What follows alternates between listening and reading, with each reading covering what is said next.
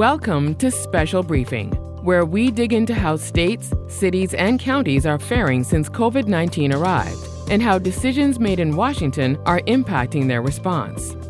We're brought to you by the Volcker Alliance and the University of Pennsylvania Institute for Urban Research. And now, please join Special Briefing.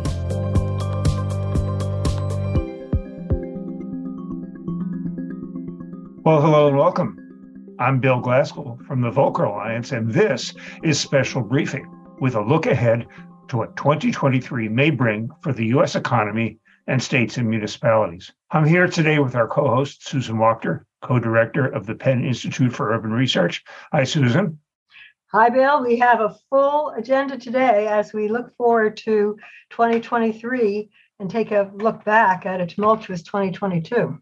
Oh boy, we sure do. And some great newsmakers on the panel, because today, as Susan said, we're going to measure the economic headwinds buffeting the economy. Talking to you, Jay Powell. What are the political challenges with a newly divided Congress? We'll get the latest on that, and how this all may play out in state houses, city halls, main streets, and markets across America. We'll dig into these weighty topics in just a moment, but first, a few words. We're coming to you on the Volcker Alliance and Penn IUR websites and on the new Special Briefing podcast. And as always, we've taken audience questions in advance, and we'll get to as many as we can in the second half. And of course, thanks to the Volcker Alliance, members of the Penn IUR Advisory Board, and the Century Foundation for your generous support. So now let's get to work. Our headliner today is Mayor Kate Gallego from Phoenix, Arizona. Phoenix will be the host to many of the events surrounding the 2023 Super Bowl up the road in Glendale. And we also have from Moody's Economics, our longtime panelist, Mark Zandi, and economist Julia Coronado from Macro Policy Perspectives and the University of Texas B-School in Austin. We'll also get the latest scoop on Washington that we promised from Emily Brock of the Government Finance Officers Association. And with us to talk about the market and more is another Special Briefing regular, Natalie Cohn of National Municipal Research. Welcome to you all.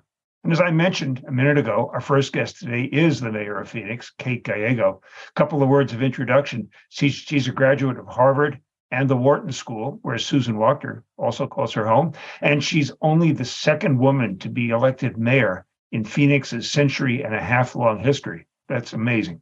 She is focusing on the city's future in biosciences and semiconductor and medical manufacturing, and says she wants Phoenix to become the most sustainable desert city in the United States.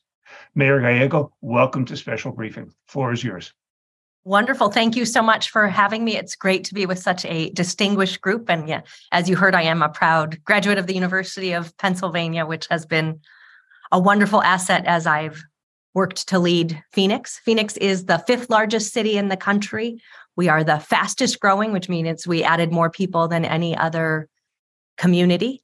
I've been serving as mayor since 2019. So COVID hit at the tail end of my first year. We then went into a very deep and very short recession and came out when Taiwan Semiconductor Manufacturing Corporation made a major announcement, our largest in city history. That might be familiar to folks because President Biden was in Phoenix last week to celebrate TSMC. There was several big announcements, including that Apple will make a huge commitment and be the largest customer of the facility, and that it would triple in size. So it was originally announced as a $12 billion facility, and now they have committed to $40 billion, so more than tripling the economic impact and announcement in Phoenix. It's exciting for us because we will be making the very most advanced semiconductors in our country. Right now, most of that manufacturing is not in the United States. And so from a national security perspective, as well as a great jobs perspective, it was a very big day for Phoenix. In our same market, Intel is also making huge investments. And so that has been a real game changer for us in the greater Phoenix area. The CHIPS and Science Act has been enormously helpful to the future of our community and has really helped us diversify. We were a community well known for the real estate industry and being dependent on the housing market, and made a very conscious effort to invest in our already strong advanced manufacturing sector to help us diversify. We've also had several major announcements around electric vehicles and companies moving headquarters or expanding operations in the greater Phoenix area. So that has been very exciting for us. Like many cities right now, we are seeing a pretty significant need for more labor. We have a shortage in the healthcare market. When I am done here, it's a glamorous life I lead, and I'm going to try to get my son a doctor's appointment. His teacher said he needed to get his eyes checked out by an ophthalmologist. And the first two I called said that they could take me in April when there will be 1 month left in the school year. It's not just me, but we have so many others who are looking for primary care physicians, nurses, and that's a major challenge for our growing community right now. We are also pretty regularly needing to invest in significant wage increases at the city of Phoenix, whether it's the folks who pick up our recycling and solid waste or who work with us to drive our buses. We are having a hard time recruiting talent and are really seeing wage increases, which we hope will help in that area. Our construction market is at a very interesting place. We in the greater Phoenix area now have 187,000 units that are permitted but not built. So they have gone through our entitlement process but have not yet been built. Construction jobs are a great place to be right now, with Intel and TSMC hiring a lot of the more experienced and technically trained individuals. That's created a lot of more entry-level jobs. It is very normal for me to be out at a community event, a holiday market, and to see construction unions that are out trying to recruit new apprentices to go into the programs. They are recruiting at places they did not used to, including employment centers for people who've been incarcerated. And so we're seeing a lot of people who used to really struggle to get into the job market and have more challenges now have more opportunities driven by the construction market. But it's been an interesting time as we try to fit people and jobs together. And we are not the lowest unemployment, but when I meet with employers, it is the number one thing I hear now. We want to grow in Phoenix, but we are having a hard time fully hiring individuals to go into this community. We're trying to step up in a big way and partner particularly with our community colleges. That shows up as tuition reimbursement, help with daycare, help with transportation costs, which we are able to do in partnership with the federal government through the American Rescue Plan. We've also invested in short certificates. One that got a lot of national attention was our Semiconductor Quick Start, which is a 2-week program. And people can go from that 2-week program into great semiconductor industry jobs in our community. First Lady Jill Biden came out and celebrated that program after we had the first class that was all women. But it's been a program that's been very successful and graduated many different classes. So we're trying to help people go into high wage jobs and diversify our economy, but it sure is an interesting time in Phoenix. Our housing market has led the nation in increases, and we're seeing interesting signals. Inventory is going up, but prices have not gone down yet. Things are staying on the market longer. New homes are doing quite well, but what we are seeing, I think, a lot of people who are hesitating and trying to understand what interest rates are doing in Phoenix. We're also seeing people who are working full-time and unable to afford rent or mortgage right now, which is a newer problem for us. We have had a relatively low cost of housing, and that's been part of our brand, but it's gone up pretty dramatically. 1 out of 4 people coming to our community comes from Southern California, and our housing prices are significantly lower than the ones they are seeing in the market they depart. And we're seeing a bunch of cash buyers in that area. Not right now, but for a while, the housing market was driven by iBuyers. And so we saw a lot of out-of-state capital coming in. It's been an interesting time in the mayor's office because we're seeing a lot of money coming into the housing market and a lot of new products. We have single-family detached rentals are quite large and very popular in Phoenix. And we are seeing a lot of them permitted around TSMC, our semiconductor facility. We're also seeing a lot of new technology. We are seeing prefabricated homes or 3D printed homes come into this market. If you visit us next February in our downtown when we're hosting Super Bowl, you'll see a lot of smaller lots that will now have container homes. The tallest container housing project, I believe, in the world, but in the country, is in Phoenix. And it's a pretty high quality product with great finishes, but quicker to market generally. We're also just seeing a wide variety of innovation and investment leading up to the Super Bowl, which is like a construction deadline for a mayor.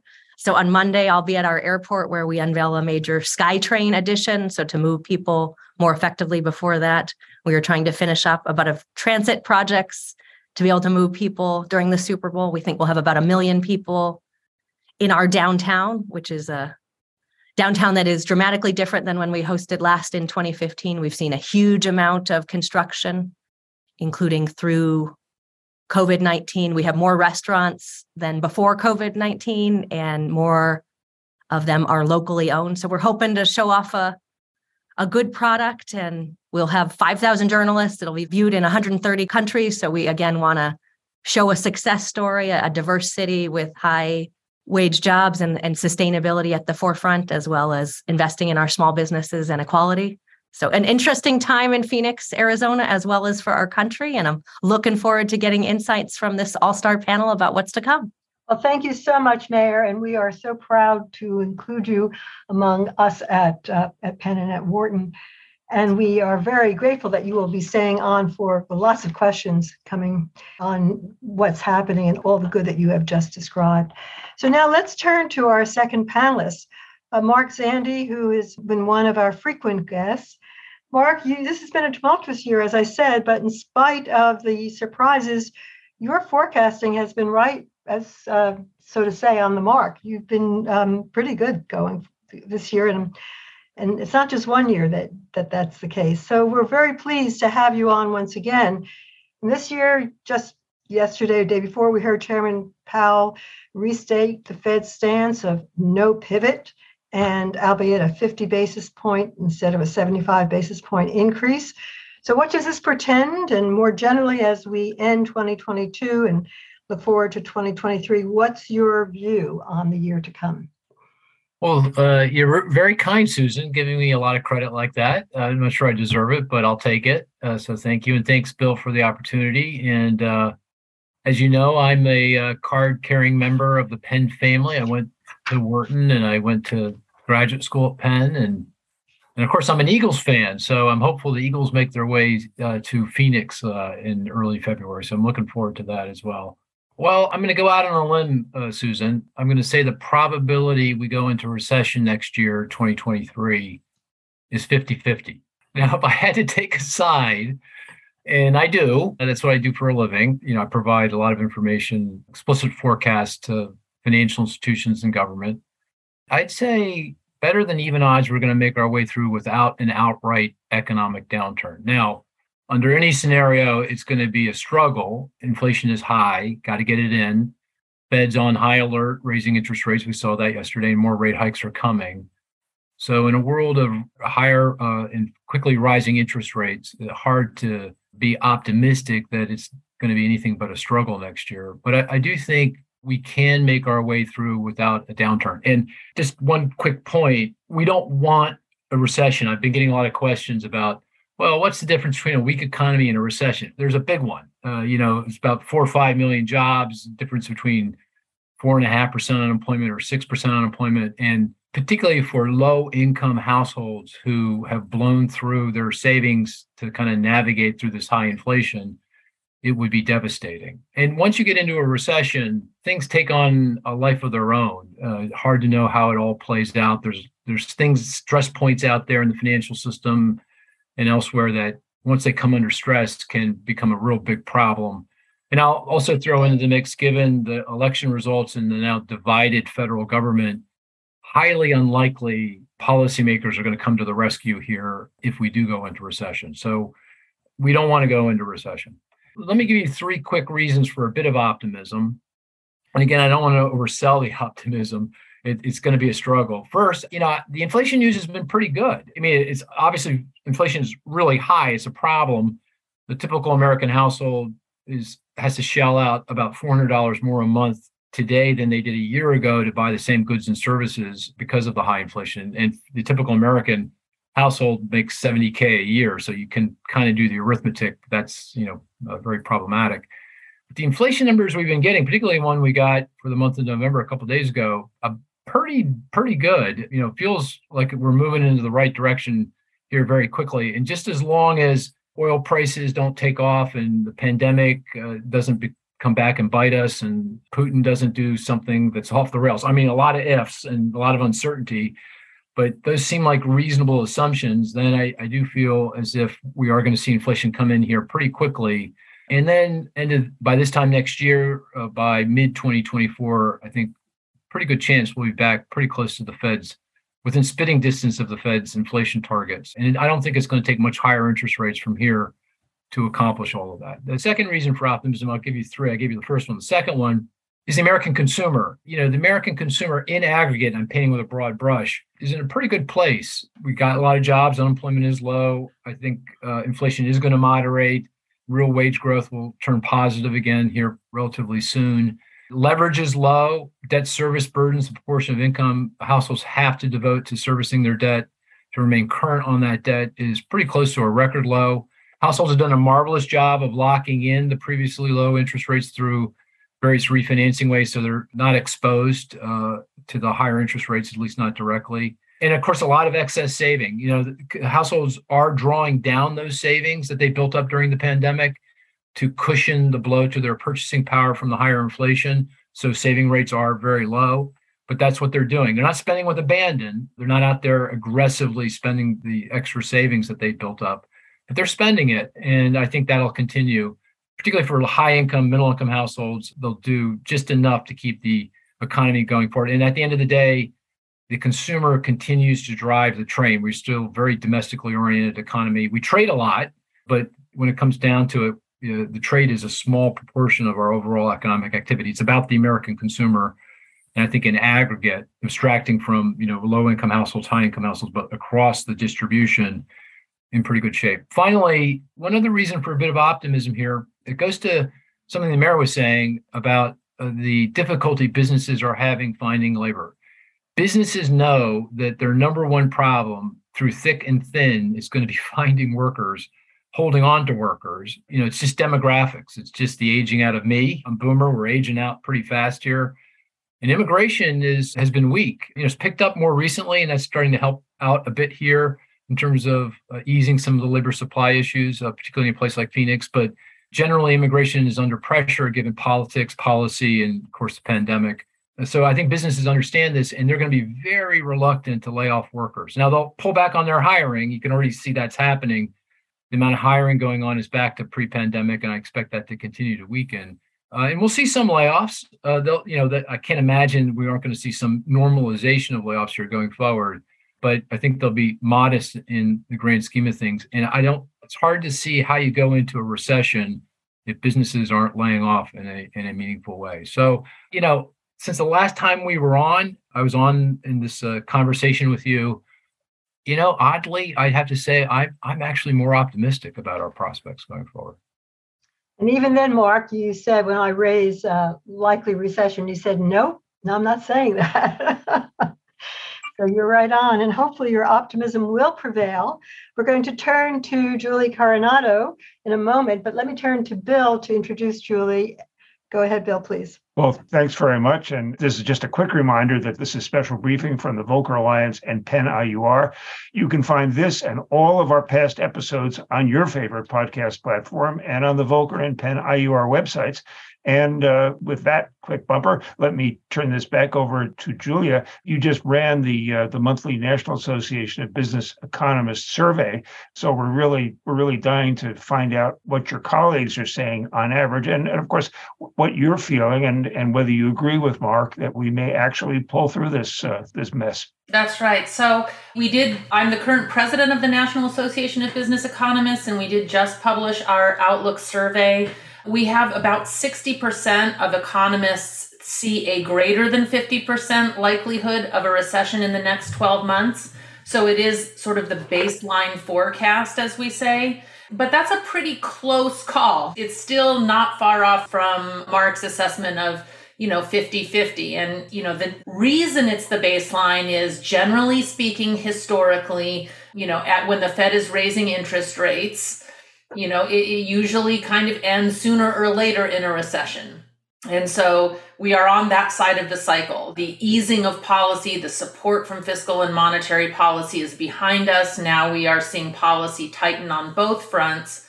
But, we don't have a lot of business cycles. It's a small sample. And there's been a lot of unusual elements to this cycle. Personally, I am sort of aligned with Mark. I think we've got a good shot at sort of a near miss, if you will. A rocky year with a lot of adjustments, but that the overall ocean liner of the U.S. economy makes it through on the strength of the consumer and the labor market. Why is this possible? Well, one of the unusual elements of the cycle was the strength of policy support.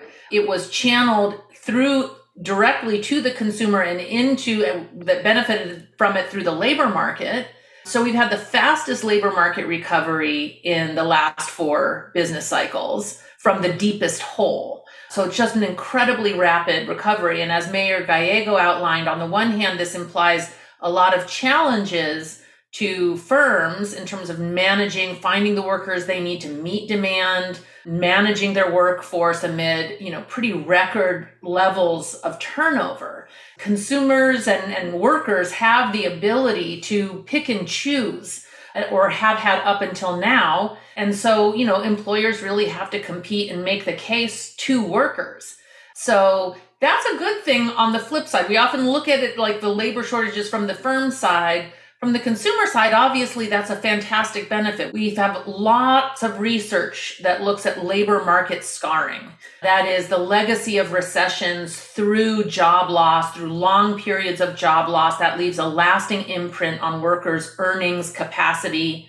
It leads to ripple effects through their credit scores, through delinquencies on auto loans, credit cards, mortgages. One of the special features of this cycle is we've actually had record low delinquencies on all loan types. That's never been seen in a recession before. Mark cited the savings that consumers still have on their balance sheets from the fiscal support they receive. So you've got consumers with, from the bottom to the top, consumers have higher credit scores now than they did before the pandemic. They have lower delinquencies on loans. They have jobs. They have earnings. So they're pretty cranky about inflation. Inflation is squeezing their purchasing power. But from a more fundamental basis, they've got a strong base. Now let's turn to the firm side. And I think Mayor Gallego outlined it beautifully in terms of things like in the housing sector, where there's so much demand and firms have had to innovate. She cited a bunch of innovations in the housing construction side. And that is a strong incentive. When the labor market is this tight, firms have to be very clever. They have to improve and streamline their efficiency, their operational efficiency. Another feature of this recession was that we never saw the pothole, the decline in business investment. Businesses have been investing right through the pandemic, first to go to online work, then to deal with the labor market challenges. So it's really an environment where we've seen very powerful incentives for firms to invest in business transformation, business efficiency. We've got a lot of things going for the economy. We've got gas prices finally coming down as a tailwind to start the year. So there's a lot of reasons for optimism. Where we see the pain, and the survey, the NABE survey, the number one risk was that the Fed over-tightens policy. And certainly yesterday's message from Chair Powell was not particularly friendly. It was, he basically said that the Fed thinks they're going to have to raise rates higher than the markets are currently pricing. And what we're seeing in markets is, a correction from very, very high valuations. So we had a bit of a bubble throughout a range of asset valuations. And we're seeing the tighter money, the higher rate environment taking its toll on asset valuations through real estate, commercial real estate, residential real estate, but also things like cryptocurrency. That was an area, a very bubbly area of speculation when money was very easy. And now that money is tightening, we're seeing some of the pain being taken there. And we're not done with this process. And that's one of the biggest risks right now to the economy is that asset price adjustment across a range of asset prices and the ripple effects that can have. Now, when we had that in 2008 and 9, there was a lot of leverage to higher asset valuations through mortgage debt. We don't have that now as far as we can see. For example, we've had a just absolute, obliteration of valuations in the crypto market. And so far, very few obvious ripple effects, but it's very early. And that's where I would caution, very early to draw strong conclusions. We don't know. There were trillions of dollars of paper wealth have been erased in the last month or two. And we don't know exactly how that's going to ripple through the economy. And we're probably not done with that. So similarly, in the tech sector, the multiples on their valuations had gotten sky high during the pandemic. Again, easy money flows to the most speculative corners of the asset market, and that's being repriced right now. Some of the good news of that is some sort of uniquely where we're seeing the only areas we're seeing layoffs, outright layoffs, is mortgage companies and tech companies that are laying off significant amounts of their workforce. And those people will have to find jobs in other sectors. Now, the good news of that, though, is that these are relatively high income people that tend to have greater financial wherewithal to navigate a shock versus the typical recessionary pattern where the lowest wage workers get hit the hardest. We have not seen that yet. So far, any labor market weakening we've seen has been concentrated at the top end. The wealth destruction that we've seen obviously hits higher income households that, again, have greater wherewithal to navigate that. So it's a very interesting composition. Like Mark, I remain optimistic that what we are hearing from companies, this shows up in surveys of CEOs, not just surveys of economists, and also in earnings reports. Mark touched on this. They're very reluctant to lay off workers. They have struggled very hard to staff up, and they're going to kind of hold on to people. That's not a dynamic that we're used to in the United States. Very unique. Usually we let go workers very quickly. That's sort of we're known for that. And this may be a different dynamic from the last few recessions on that front. So I'll stop there. Well, thank you very much for overview, which is also optimistic, but nuanced, but with a focus on the strength of the labor market. And that's unusual for going into a recession, and hopefully will prevail and prevent a recession. So moving on, we're going to pivot now to Emily Brock. So pleased to have you with us, Emily. Emily is the director of the Federal Liaison Center, Government Finance Officers Association. And Emily will talk about the outlook for municipal markets and with a focus on what is happening in Washington, D.C., and a lot is happening in Washington. Emily? Indeed. Thank you, Susan. And thanks again for having me here. A couple of key comments about closing out the 117th Congress at the end of this year, and then beginning the 118th Congress in January. One key theme that I'm going to continue to repeat is the federal, state, and local partnerships that kind of weave through all of the conversations.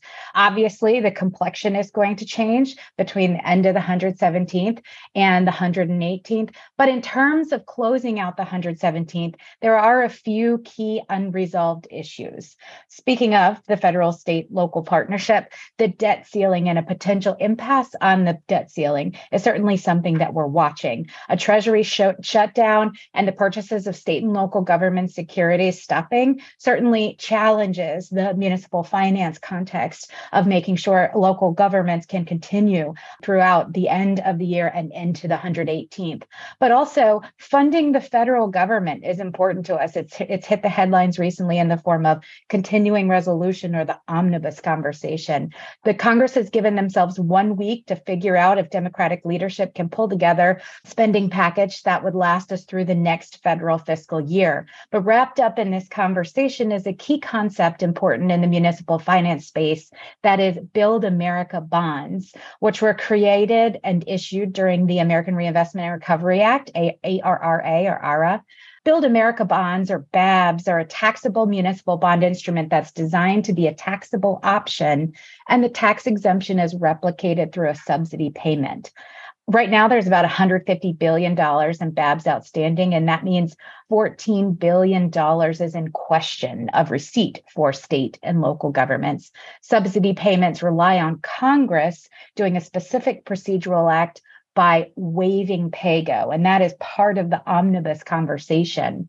Now, we rely on this $14 billion without question, but we also rely on other lobbies that are lumped into the process of reestablishing PAYGO. That is Medicare and some physicians' payments. Also, farm subsidy payments are also in line to receive the subsidy payments. So parts of the conversation, as I mentioned, are still unresolved. And the municipal finance groups coalition have notified Congress of our express interest in ensuring that Congress waives PAYGO before December 31st. Now, on the prospect for the 118th Congress, which starts in January, obviously, we have a split Congress. What some people negatively characterize as gridlock, we might actually positively characterize gridlock in the form of a calming down. Markets love gridlock. We've endured so much uncertainty, $5 trillion in stimulus funding in the recent past. Some certain and deliberate policymaking might be welcome in the markets. And certainly issuers of municipal securities, that is the people that GFOA represents, as they always have, are going to also be deliberate about their infrastructure investments and using the financial securities to finance them. Now, in terms of the federal, state, and local partnership, we are in the interesting position, and starting the 118th, in making the distinction between funding and financing. Of course, funding comes in the form of direct federal spending in state and local governments. Think ARPA, think IIJA, so the Reinvestment and Recovery Act, so American Rescue Plan Act and IIJA, that is the bipartisan bill for infrastructure, and the Inflation Recovery Act, that is the Reconciliation Initiative, provide project-specific grants. But the rest of financing general infrastructure is still up to state and local governments. So therefore, we have to push funding conversation separate than the financing conversation, which is the municipal bond initiatives and the municipal bond initiatives which underpin a healthy municipal bond market. Those things that we are going to continue to focus on in the 118th Congress includes restoring the tax-exempt advance refunding of municipal bonds.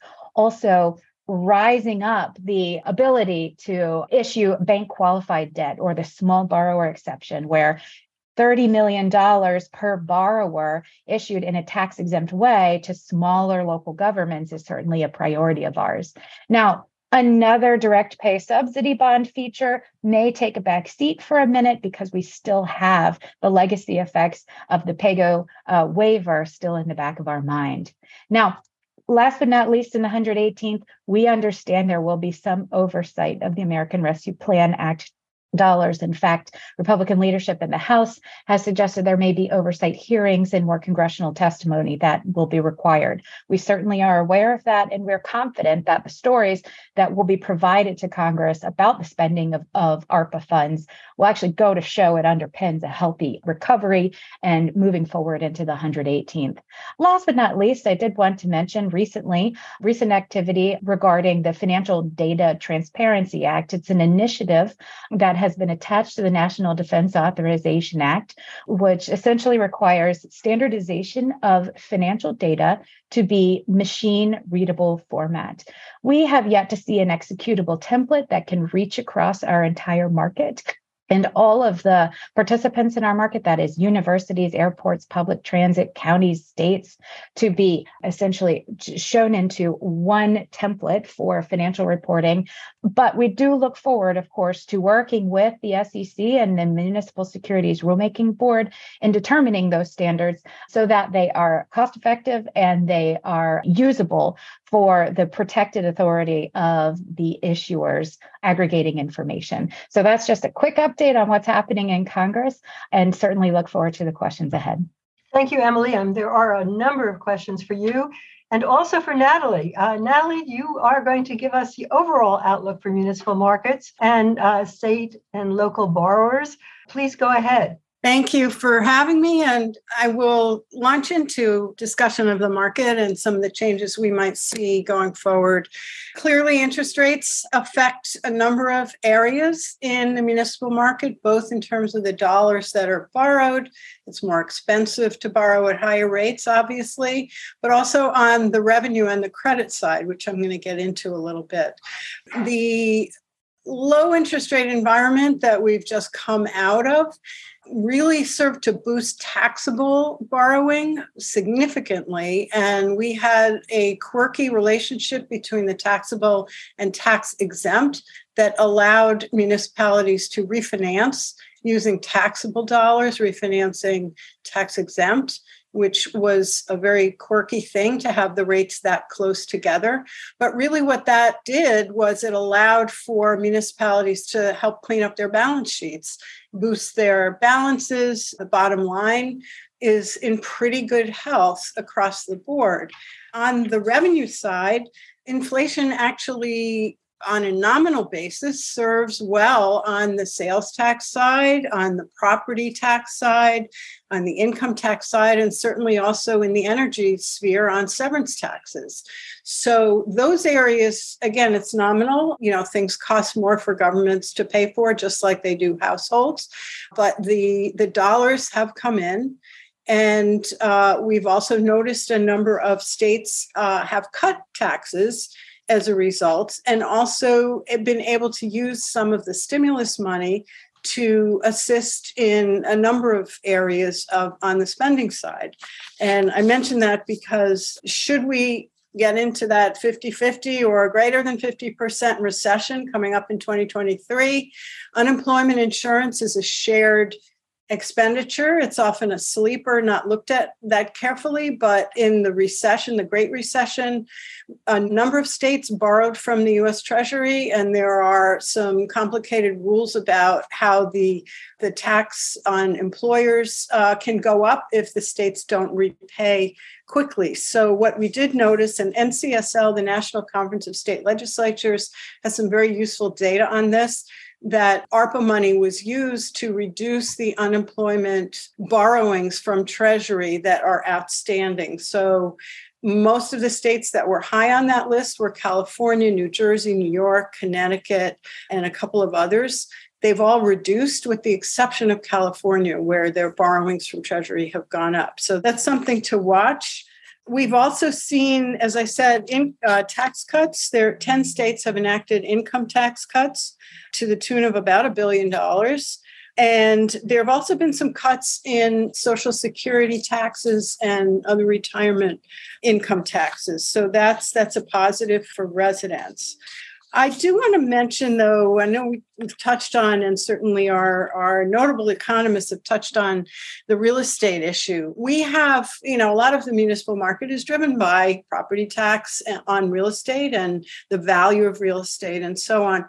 There's been a significant migration that's taken place from denser urban areas to less dense. And Mayor Gallego has certainly witnessed some of the positive migration into a city like Phoenix. New York has experienced outmigration. A lot of the big cities and metro areas during the 20 to 21 was a huge uptick in outmigration. So this is all just a shifting within the US. And that has consequences in a number of different ways. For one thing, you have higher growth in the smaller cities, dealing with traffic, dealing with, property values going up and so on, which is positive. But should we enter a recession, there could easily be pushback against property taxes.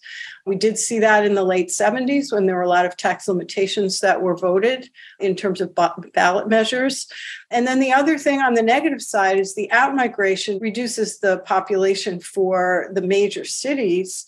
I'm just going to cite, because it's an interesting example. Chapter 9 is very rare, so I'm just using this as an example. It's very rare in the municipal industry.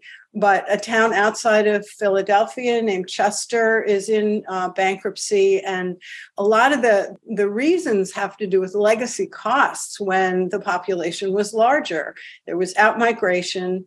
And they're now saddled with those legacy costs on the pension and the retirement benefit side, but they have a lot fewer resources. So those are some unique, nuanced examples of problems. But I would say going into 2023, bond volume is likely to stay low, and balance sheets are generally healthy because, of the revenue growth that I mentioned. And so I do think that there will be pretty strong ability to weather what goes on. So I also do have a positive outlook going forward. Well, thank you, Natalie. We are moving on to questions, and we might start actually with you, Natalie. We have a question from Mark Jaffe, who is a policy analyst at Cato Institute. And it's a bit questioning of the role of forecasting. So I'd love to have your comments, but also like to have the comments of others on the panel. Mark, Julia. So prior to the passage of ARPA, Mark asks, fiscal experts expected a large shortfall in state and local revenues due to the pandemic. But this shortfall did not occur. Why were the forecasts wrong? Do you agree that the $350 billion of ARPA funds allocated to state, local, tribal, and territorial governments was largely unnecessary? If I can just jump in for 1 second, I'd like to, after we get the economic answer, I'd like to pivot to Mayor Gallego and find out from you, how necessary was that shot of funding and how are you spending it right now? I'll just respond right off the top. There were some surprises that were unexpected. And in the early days of the pandemic, we were told repeatedly that it was going to be short-lived. The summer would slow down spread of COVID and so on and so forth. So once the market had a major hiccup in the spring, the expectation was that there would be major losses. However, if you go back to what was happening, there were shutdowns, people were at home, and thankfully people had electricity and could go online and buy things. They could get their groceries delivered. You couple that with the Wayfair decision, which had been long fought for, and open up the ability of state and local governments to tax sales on the internet. That was a very big surprise because all of a sudden we were at home, lots of time, to sit in front of the computer, and sales blossomed. Then you had the migration, which really boosted the migration coupled with supply chain shortage. And you had property values going up, demand for property in less dense, smaller communities going up. And so those taxes boomed. Energy recently, the severance taxes, as we're now sort of reverting back to production in oil and gas, that's gone up. So I think 2020 hindsight on something like ARPA is always good. Did we really need it? I don't think anyone forecast how things were going to go with COVID from the beginning. Natalie, thank you for that. Before we turn to the mayor, I'd love to hear Mark and Julia, your views on that. Julia, you go first and I'll go second this time. So, I think what Natalie said is a perfect framing for it. We were looking at the prior experience, and the prior experience of a deep recession is one where state and local governments' revenues get hit very, very hard. And everybody kind of prepared for that playbook. And in the event, in fact, state and local governments from a macro standpoint were a huge drag on the last recovery because we didn't do enough. We didn't provide enough support. And so the policy decision this time around was we're not going to make that mistake again. We're going to err on the side. In fact, the mantra was err on the side of doing too much rather than too little, so that we don't get mired in years of subpar growth and terrible finances and battles with taxpayers. And we were sort of wildly successful. And again, it's easy to look in hindsight and say, yes, that was too much. But again, it came with the backdrop of having done much too little last time around. Yeah, Julia nailed it. I mean, the reason why things turned out better than anticipated was because of the very aggressive policy response by fiscal policymakers and the Federal Reserve.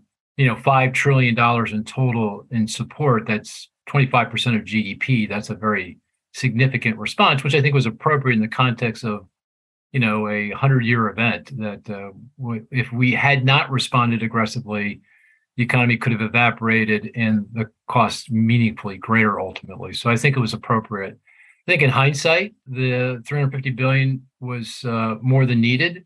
But I would echo Julia's point. I think in the policymaker's textbook is principle number one. If there's a high degree of uncertainty, err on the side of doing too much, not too little. And we made that mistake in the wake of the financial crisis. And that's why it took us 10 years to get out of that mess. So the fact that we were aggressive and provided that support, yeah, maybe a little bit too much, if you kind of square the books, but I think entirely appropriate in the context of the uncertainty that we faced. And if I can add just very briefly, states and localities are still cautious. State and local hiring, state and local employment is still where it was before the Great Recession. It's recovered, states and localities have recovered most of the jobs they lost in that fairly brief COVID crash. But it's teachers, firefighters, there are a lot of open jobs right now that are not being filled out of caution and not because they're not needed. And Mayor, what's your take on how necessary was this? How much did Phoenix get, and how necessary was this, and how are you putting it to work so you don't have a fiscal cliff when the money runs out? The funding has been very important to us. Property taxes have traditionally been difficult to raise in Phoenix and Arizona, but our voters have often gone to the ballot and chosen on their own to raise sales tax. So we have significant public safety expenditures that the voters authorized that were dependent on sales tax.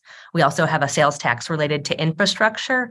And when it felt like crashed, it was very difficult for us at the city to try to understand what were the responsible decisions. We did not want to lay off police and firefighters, and we really struggled with those decisions. The federal funding was very helpful to us. And in Phoenix, we spent a lot of the first round CARES Act related to public safety expenditures. So the city received $293 million in CARES Act and $396 million in ARPA.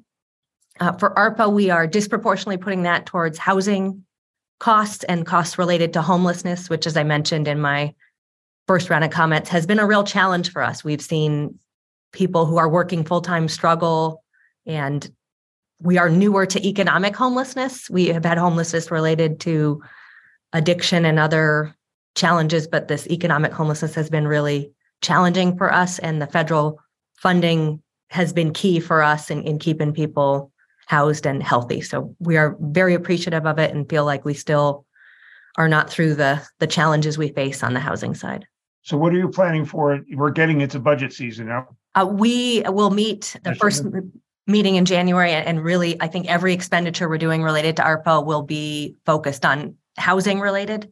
So short-term crisis housing, as well as trying to support some of our special populations, such as veterans, who we're seeing an increase in homelessness in those communities. We had put a lot of money towards ending homelessness among the veterans population and had great successes a few years ago, but unfortunately we have gone the wrong way in that particular area. We've seen a rise in domestic violence and associated challenges with housing. And then that's another one where we're hopeful that we can use the federal funding to get through what we hope is a somewhat temporary gap as opposed to a systemic change in our community. We think some of the rise in domestic violence is related to conditions that have been unique to the last couple of years. And so we are very hopeful the federal funding will help us get through some unique challenges we face right now.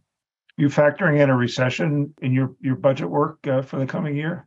We believe that it is a tough time economically, and we're being more fiscally conservative. But because we have so much influx of capital related to semiconductors and others industries, we feel like we will not be as hard hit as some communities that don't have quite as diverse of industries.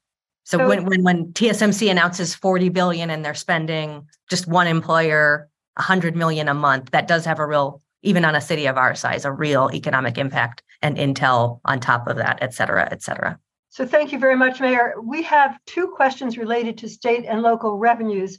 One is forecasts for state and local revenues over the coming year. And perhaps Mark and Julia, you could comment on that. And a related question from Dan Bach, who is a reporter with Route 50. Why do revenue projections vary so drastically among states right now? So, Julia, you want to start? Mark, do you want to start? Who would like to lead us off? I'm happy to start us off. I mean, I think the different states have very different mixes of sources of revenues.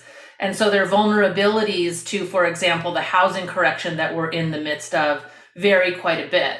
All states are going to be vulnerable to that to some degree. And different states have different smoothing mechanisms for how they tax property value based on valuations, how quickly they mark to market. So the states that have less smoothing mechanisms and tie the taxes directly to market values of housing are probably going to see a turn down, but from a very high starting point. You know, we had an incredible appreciation of property values. That was one of the things, in addition to the federal funding, there was just an enormous surge in housing appreciation that feeds into state and local revenues, some with a lag, some less so. So it depends on how much boom and bust you have in your revenue streams, depends on how much smoothing you have in the way you tax those property revenues. Mark?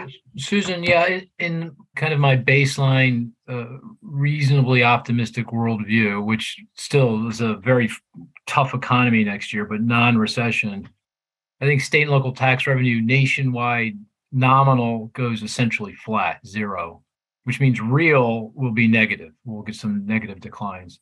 I do think, fortunately, rainy day funds are flush, in good shape, so that should help cushion the blow, and it should allow state and local governments to continue to do what they need to do. They need to be cautious, obviously, given the economic environment and the risks of an economy being weaker than anticipated, but I think they're in a pretty good spot. Just one point of interest. We do this stress test analysis for state and local government budgets. We'll run different economic scenarios through our modeling and try to determine whether states have the rainy day fund sufficient to withstand the impact of those alternative scenarios.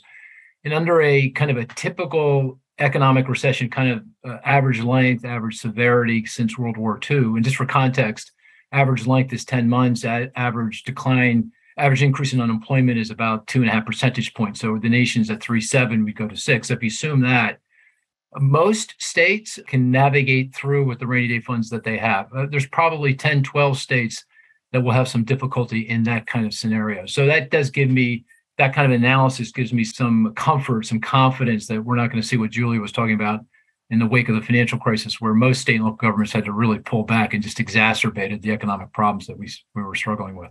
So thank you, Mark. And now let me move this to you. So we're seeing an overall picture that it's going to be a lower real revenue this coming year. And yet 30 states or so have cut taxes since COVID.